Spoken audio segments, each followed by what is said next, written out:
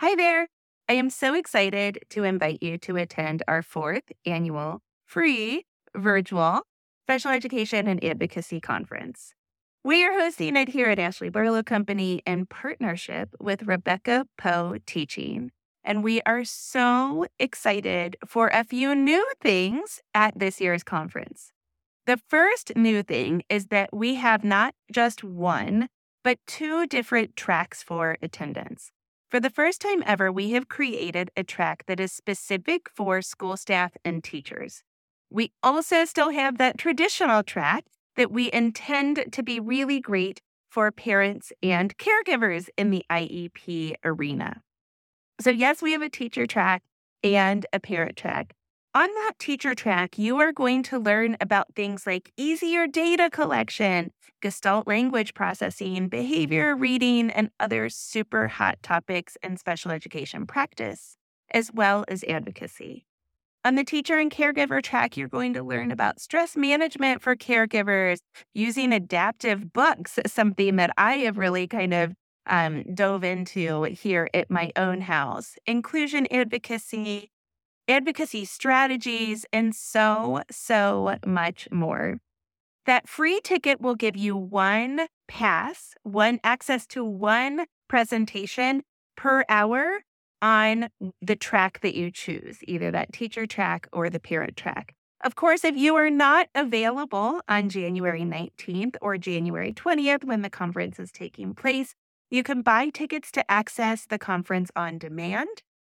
And those tickets, of course, are available at our website, ashleybarlowco.com/conference/2024. Check out the website for more information about ticketing. This year, we also have something super exciting planned. We have decided to make this a 2-day event. When I partnered with Rebecca Poe Teaching, I told her that I really feel like school districts, disability organizations, and other community organizations need to start providing trainings that are accessible to teachers, related service providers, administrators, parents and caregivers, and other community members that are interested in IEP support. What if we all attended the same training? What if we all learned information about special education practice, curriculum, how to read evaluations, that kind of stuff? About special education advocacy, how we can collaborate more, how we can work together, and even about special education laws. What if we all attended those presentations and we workshopped them together? So together with Rebecca Poe Teaching, I have created the Empowered Workshop Series, and we are excited to bring it to your organization or school in 2024 and beyond. If you are interested in having Rebecca and I bring a workshop to you, you can see a preview of the Empowered Workshops on January 19th, the Friday before our main conference programming. For more information about that, either send me a DM or check out the website, again, ashleybarlowco.com/conference-2024. We hope to see you January 19th and or January 20th, and can't wait to connect with you. Hi, everyone. Welcome to the Ashley Barlow Company podcast. I'm Ashley Barlow, your host. If you are a parent, a teacher, or someone who works at a school, or you're a community member, a volunteer, or a staff member at an organization that supports people with special education plans, a coach, a tutor, or even a grandparent, you're in the right place. Sit back with an ice cold glass of lemonade, put on your walking shoes and grab some headphones, roll down the windows and cruise. Ready, set, go. Educate, advocate, collaborate.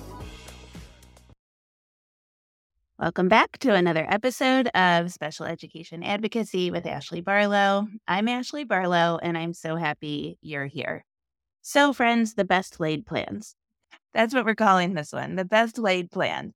I had this free webinar series scheduled, and it was, in fact, pretty girthy. I had several free webinars scheduled. And last week, this one came up on the schedule. Why does the science of reading work? And the time period that I had allotted to record it was the exact time period, excuse me, not even to record it, but to present it live, was the exact time period that the worker man was coming to install a door in my home office. And this is a door I've been waiting for since, I don't know, February. So we had to cancel the free webinar because, oh, and also my neighbors in the backyard, I was like, that's okay, I'll just go to the backyard. And my neighbors were having a party. And so it was like, I can't go anywhere. So we are working on an alternative to the alternative of the backyard if that ever happens again. There's a little coffee shop up in my town that I think I can rent a space in. I just have to figure out the logistics of that so that we can make a plan C if it ever happens again. So sorry about canceling that free webinar. We're going to do the same thing here that we did a couple of weeks ago. That webinar was going to talk about why the science of reading works. And this is really like, honestly, the answers to a journey that I took. And I'm going to walk you through that journey here in a second. But I did want to tell you that registration is, in fact, open for the ABC Tutoring and Coaching Center. And we'll probably reference the Tutoring and Coaching Center or tutoring in this podcast episode quite a bit, because what I started having happen in meetings over the last 5 or 6 years was that students were not getting access to reading. And it was like this chicken and egg situation. And I just kept thinking, if I could teach this kid how to read, then I could go back and I could show it to him. I could show them how to teach this child how to read. And so that's ultimately what led me to getting certified in Norton Gillingham and to figuring out the answer to this question: why does the science of reading work? So if you feel like your child is not making progress in school, or your child needs extra help, extra care with academics, behavior, social emotional functioning, those areas of development, or if you feel like you would benefit from some coaching on behavior or even coping with all of the stresses that your family experiences, check out the Tutoring and Coaching Center. It's on my website, ashleybarlowcolecompany.com, and we would love to have you. Okay, so again, it's May. We're going to go through these slides at rapid pace because I want for you to have time to do all of the things in May. My integrative doctor the other day accidentally, she was like not intending to make this pun, but she said mayhem. How are you doing in the mayhem of the end of the school year? And I was like, oh my gosh, mayhem. That is amazing. You just made a meme, and she wasn't even trying to do it. So I want to go quickly. It might help you to listen to today's episode on YouTube because the slides are going to accompany what I'm talking about, but I'll try to read a big portion of them actually verbatim for those of you that are just listening. Okay, so why does the science of reading work? What was happening was that I was noticing trends. I go to tens of IEP meetings a year, maybe even up to close to 100. I don't think I've hit 100 per year ever. I go to lots of IEP meetings a year, and I started to notice that reading was getting in the way of inclusion. But then at the same time, schools weren't teaching reading. So it became this kind of chicken and egg situation where schools were saying, gosh, he can't keep up in the third grade because he can't read. But then at the same time, we switched him over to this functional reading program. Worst case scenario, they've switched the child over to something like Edmark, which is like just teaching signs like restroom and exit and those kinds of words. But even a balanced literacy program, they were teaching the child how to read. And I'm like, well, of course, it's your fault that they can't read. And then another thing that happened was that schools were saying, oh, we're doing science of reading. We teach phonics. So they were alleging that they were teaching based on the science of reading, but students were not making progress. So I was like, what is the science of reading thing?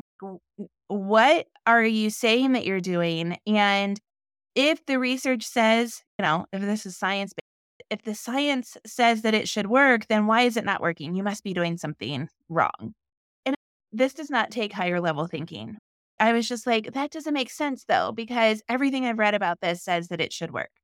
The third thing that I was noticing was that I would say, what's that mean? Like, how does science of reading work? And schools literally could not articulate how science of reading was implemented with their students.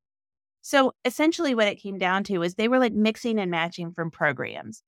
And some of the programs, by the way, were developed by their districts. It was like one time I said to somebody, so what do you use to teach reading? Like, how are you teaching reading? And she just looked at me and she said, science of reading. And I was like, okay, what's that mean? Are you using a particular curriculum? Are you like pulling from a binder of some sort or a book, or do you get your teaching masters someplace? And she said, I teach from whatever the district gives me.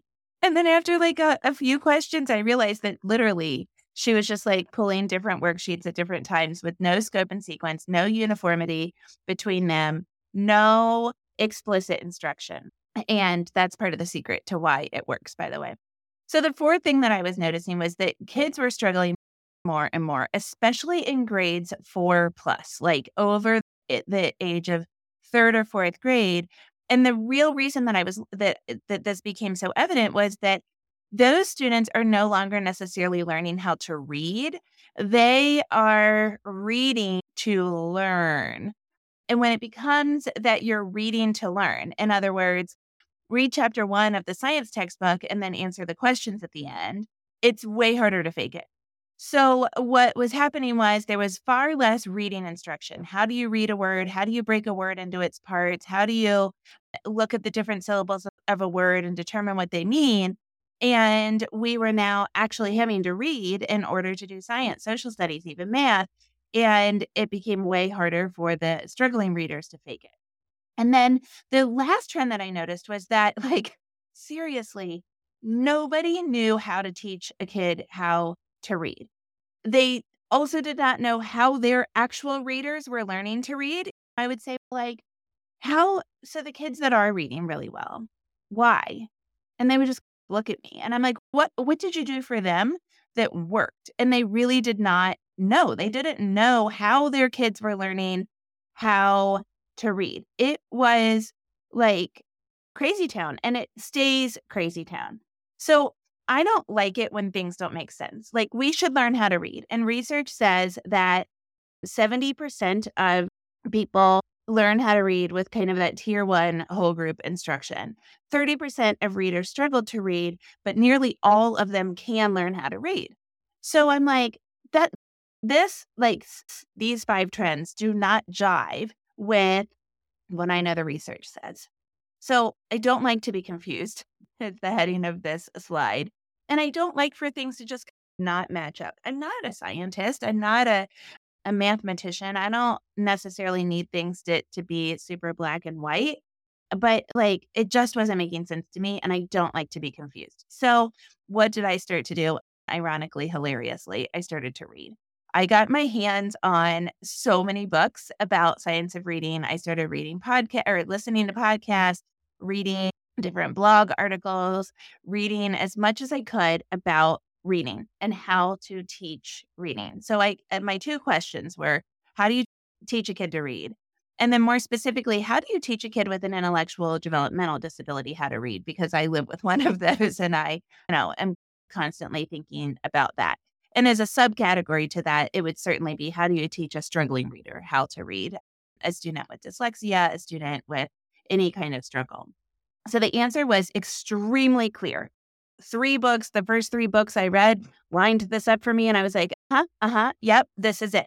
So it's a multisensory, explicit, evidence-based, systematic program that is founded in the science of reading. Now, we've talked about the science of reading here. I'm not going to belabor the science of reading, but here's the problem. What does that mean? Because remember on the last slide, we learned that everybody was like, yeah, that's what we do. We use the science of reading. We use Orton Gillingham. We use multisensory evidence-based systematic programming. And I'm like, but that's not what's happening. So then the new question became, what's the science of reading? If you say you're using it and the kids aren't making progress, then what's that mean? So again, slide from a presentation a couple of weeks ago, a webinar that then turned into a podcast. The science of reading is a multidisciplinary field that explores how humans acquire, process, and comprehend written language. And it involves the cognitive processes that we need to read. And we have these different components to the science of reading. So they are like, yeah, we use what the science says about reading. So the title to this next slide is, if you give an attorney a half of an answer, if you give a mouse a muffin or give a mouse a cookie, I'm like, I don't understand, because that doesn't line up. It's not if A then B, if B then C, so A equals C. I'm like, but they aren't learning how to read. So how do you implement the principles of the science of reading into classroom instruction, specially designed instruction, and outside tutoring? How do you do that? And then like the subsection to me is, has Jack been getting this? Because the more and more I read about this, the more and more I'm like, that does not look like what Jack is bringing home. And I've never heard them talk about how Jack does and the different principles of the science of reading. So what did I do? Of course, I talked to parents and I talked to teachers and I talked to students. I read and I went and observed kids. And I was still like incredibly confused, because I'm like, what I am reading in these books does not match up with what I know is happening in schools. I was very firm that the Orton Gillingham approach to teaching reading was, in fact, compliant with the principles of the science of reading, addressed all of the principles, was explicit enough that it should work. And then I was also absolutely convinced that very few kids were getting this kind of explicit instruction in school. So that kind of led me to taking the training that I took in Orton Gillingham. I am now a trained Orton Gillingham teacher. So I did mine with the Institute of Multisensory Education, which is the acronym there is IMSE, not sponsored by them, but I really enjoyed it. And it like totally opened my mind to, holy cow, this is the answer. This is why it's not happening in schools. Okay, so here's what I learned. Number one, nobody was doing Orton Gillingham right. And then parenthetically, okay, so not nobody, but barely anybody was doing Orton Gillingham right. And like literally, I had not ever seen it done well. And 2 kids in outside tutoring, I've seen it done really well. So Orton Gillingham, like science, is scientific, but it's also like totally not rocket science. Orton Gillingham is easy to implement, probably easier if you just do it by the book. And so what happens is the principles of the science of reading are, in fact, what make it work. And so therefore, you have to utilize the principles of the science of reading. You have to teach those various principles. So what do we mean when we talk about the principles of the science of reading? What I'm saying is that the primary concepts have stayed the same, of the principles of the science of reading. Of course, our thoughts have evolved, but go back to those 3 examples that we talked about a few episodes ago. The simple view of reading, where we just look at decoding and language comprehension, and that equals reading comprehension. And when we look at decoding, we're talking about phonological awareness, phonics, fluency, and then language comprehension also involves a good base of vocabulary and text comprehension. And then we can talk about Scarborough's rope, where we also add in background knowledge, language structures, verbal reasoning, literary knowledge, sight word recognition. So we're adding a little bit in, and then we add on the kind of more current thought about reading, where we have to have self-regulation in order to then work on these various skills. And we also start to think about cultural background, cultural knowledge, verbal reasoning skills, theory of mind. So these other aspects. But at the end of the day, the components to the science of reading largely have to have the same components. So we'll start with phonological awareness. Phonological awareness, again, like this is going back a little bit, is like the ability to manipulate language, to play with language. So if we can play with words and word parts, the rules of decoding and encoding, spelling and reading, we can manipulate the words. And if we can manipulate words, then guess what? Aha, we can read the words. So here's the key. Phonological awareness has to be taught with regularity, like 3 to 5 times per week in order to reinforce these concepts. Always, always. We have to be working on rhyming, syllable awareness, phonemic awareness, those skills 3 to 5 times per week. Go home and ask your kids, when was the last time you worked on rhyming? When was the last time you broke a word into syllables? This should happen very regularly. I have never in my life had a client get this kind of explicit instruction. Then phonics. So phonics, the idea that we connect the sounds or the phonemes with the letter or groups of letters. So the graphemes, the way that we write it. And that was a representation between the sound, the oral language, and what is written in the written language. So phonics. All concepts of phonics, again, have to be taught with regularity 3 to 5 times a week in order to reinforce. So OG programming should involve phonics instruction 3 to 5 times per week. And I also have never had a client get this kind of explicit, repetitive, multisensory instruction. Fluency. Okay, you guessed it. Fluency is speed, accuracy, and expression. So fluency, you guessed it. We have never had a child get fluency practice 3 to 5 times a week in the same systematic, explicit way. Fluency has to be practiced. When the science of reading is done, this is done with decodable books, and the decodable books only work on the skills that are being taught that week, and then also, of course, have the skills from the prior lessons as well so that you can actually read them. So the books involve the skills that are currently been taught and the skills that have been mastered. There is no guessing. This is why decodable books are so important. And I don't have any students that are only learning in decodable books with skills that they're currently targeting and skills that have been mastered. And then, of course, there's all these other concepts of the science of reading: vocabulary, word recognition, semantics, self-regulation. Again, all of these things have to be taught and utilized with regularity and using explicit system. So we know what has to happen. What is happening? What does OG look like in practice? How do we do OG? So OG has to be multisensory. Orton-Gillingham instruction has to address oral, auditory, and kinesthetic senses. I'm going to stop right there because I will tell you that is one of the first things that I would ask. Like before I started reading, I would say, what's that mean? I know it's multisensory. What's that mean? So many teachers can't explain to you. It's so easy. Oral, we have to say stuff. Auditory, we have to hear stuff. And kinesthetic, we have to do and feel things. So easy. But they couldn't explain what that meant. Now, I'm going to give you the inside of an OG lesson here in a second. Another thing about OG instruction is it has to be explicit. So what explicit means is that it is organized, scaffolded, sequential, and predictable. And so in order to work, I'm going to go back and explain to you what all those words mean here in a second. But in order to work, OG instruction has to be done with fidelity. And this fidelity is you have to follow the system. It has to be explicit. Now, let me tell you why it's explicit. OG instruction is, and I'm going to give you an example, but it's very organized. On Monday, you do this. On Tuesday, you do this. Here's how you teach vowels. Here's how you teach consonants. Here's how you teach a new word. Here's how you teach a red word or a sight word or a popcorn word. Here's how you do it.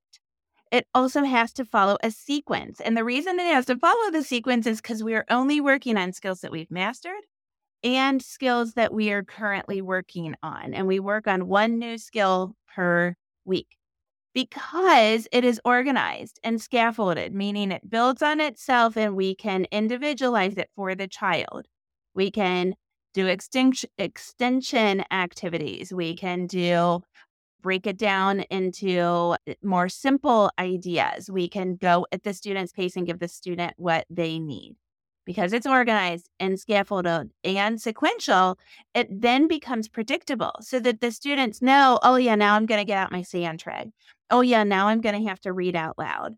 Oh yeah, now we're going to learn the new concept. Oops, I need my bumpy board because I'm about to write on a bumpy board, and that's going to help me remember my red word. Now it's time to trace. they start to get it. And when they start to get it, their brains can turn off about the systems and they can absorb the information. So OG is systematic. It has to follow that scope and sequence, again, that sequential scope and sequence, and it has to be delivered following systems that the students know and learn. Okay, so multisensory, explicit, systematic. What's it look like? So this is an example of a week of good Orton Gillingham instruction that MZ has put out. This is MZ's thing. So you'll see on Monday, Tuesday, Wednesday, Thursday, and Friday, you do a phonological awareness warm-up or activity. Every single day, there is phonological awareness. Then you'll see this 3-part drill. So a 3-part drill is it has auditory. It has, remember on our last slide when we talked about what the 3 different components are, we have auditory, oral, and kinesthetic. We're touching all 3 of those different senses. So we're doing a 3-part drill to address those 3 things. Then we're teaching a new concept, and teaching the new concept involves a multisensory experience, which is very specific and prescribed. Then even on Monday, you start with that decodable reader. Now look, Monday, Tuesday, Wednesday, Thursday, Friday, you have the decodable reader every single day of the week. Very explicit. You have to do that in order for it to work. Then you're working on language comprehension. Guess what? Look on down. Every single day of the week, you're working on language comprehension. And then you're also working on dictating a word or a sentence. So the students are working on now reading and writing at the same time. And reading and writing and speaking are built into this entire thing. So this is what you have to do every single day in order for OG to be taught with fidelity. There is, in fact, a 3-day curriculum that is recommended for tutoring. That is what I will follow here at the Tutoring Center as the OG instructor for grades K through 2 at the Tutoring Center. Let's look a little bit deeper into these concepts. So the 3-part drill. The 3-part drill involves a visual, auditory, kinesthetic, and a blending activity. It also could involve a vowel intensive, which is a whole nother prescribed thing. There's how to teach a new concept. So when you teach a new concept, you teach it through a multi-sensory experience. And then when you apply it, you're either pounding and tapping the word, which is, again, a multi-sensory thing that is taught very explicitly. Or you're even pounding syllables and pounding words and sentences. Then when we teach red words, those sight words, it's very specific. How you teach syllabication, breaking words into syllables. Every single day in Orton Gillingham instruction, you are breaking words into syllables, and it's very specific. And then it even breaks down how you teach language comprehension. So it's very explicit, very systematic, and it has to be done this way in order to work. Here's another visual that talks about how syllabication works. You teach children the different syllable patterns. You teach them the different kinds of syllables, like open and closed syllables. That has to do basically with what happens to the noun. What happens with the silent E, which in MZ we call the magic E. What vowel teams are. How do vowel teams work when vowels are working together? Bossy R, which is if R is with a vowel, it can make the vowel say like a weird letter or weird sound. So like fern, Fern, you don't say fern, it's fern, and you don't hear the E really. So that's R controlled. And then consonant LE. So like Scrabble, you swallow that, which is different. You don't say Scrabble. And so you learn these different syllable types, and then that helps you read, and it also helps you write. Again, here is the prescription for how to learn a red word, a sight word. We say the word. Then we talk about how many sounds are in the word. And then we talk about how we would expect to spell the word. And we talk about the history of the word, the etymology of the word, so that we can really learn, like, why is this word said differently? And then we define the word. We use the word in a sentence. We write it on red word paper, which is just lined paper. And we do that with a red crayon with a bumpy thing underneath it, a screen underneath. And then we will trace it, we'll tap it on our arm, we'll do all of these things in order to remember those red words. So again, if we go back a few slides and we say, what is Orton Gillingham? How does it work in practice? That these instructional practices are multisensory. We're working on oral, auditory, and kinesthetic things. It is explicit. It is scaffolded. It is sequential. It is predictable. The students know what to do. When you get to the phoneme graphing chart and you're saying, if you look at, I don't think you can see my cursor, and I know a lot of you are listening anyway, but maybe you get to the long O sound. You'll see on a phoneme grapheme chart that there are 5 different ways to spell long O. And so first graders, you will say 5 different ways to spell this sound. The sound is O. And the students on their little trays will say, O says O, and they will write an O. And then they will say, O magic E says O. And then they will say, O A says O, E says O, W says O. They will say that in order. They have memorized that. They have learned it. It is rote to them. And they can write it in sand. They can say it out loud. They're getting this multisensory experience so that then when they go to spell or read a word with one of these combinations, it is rote to them. This absolutely works. It is so crazy. And friends, I'm just not seeing it done like this in schools all that often. Of course, it's happening. I do follow all sorts of people that do this for tier 1, 2, and 3 instruction on Instagram. And I'm like, man, you need to get out there and convince other people that this works in practice. That was a little longer than I expected it to be, 29 minutes. I hope I didn't take up too much of your May, but I really do think this works. If you are interested in Orton Gillingham instruction, you are welcome to check out the Tutoring Center. We would love to have you. Our spots are, in fact, starting to fill up. It's pretty exciting stuff around here, but we still have plenty of space as well. And I will see you next week, same time, same place.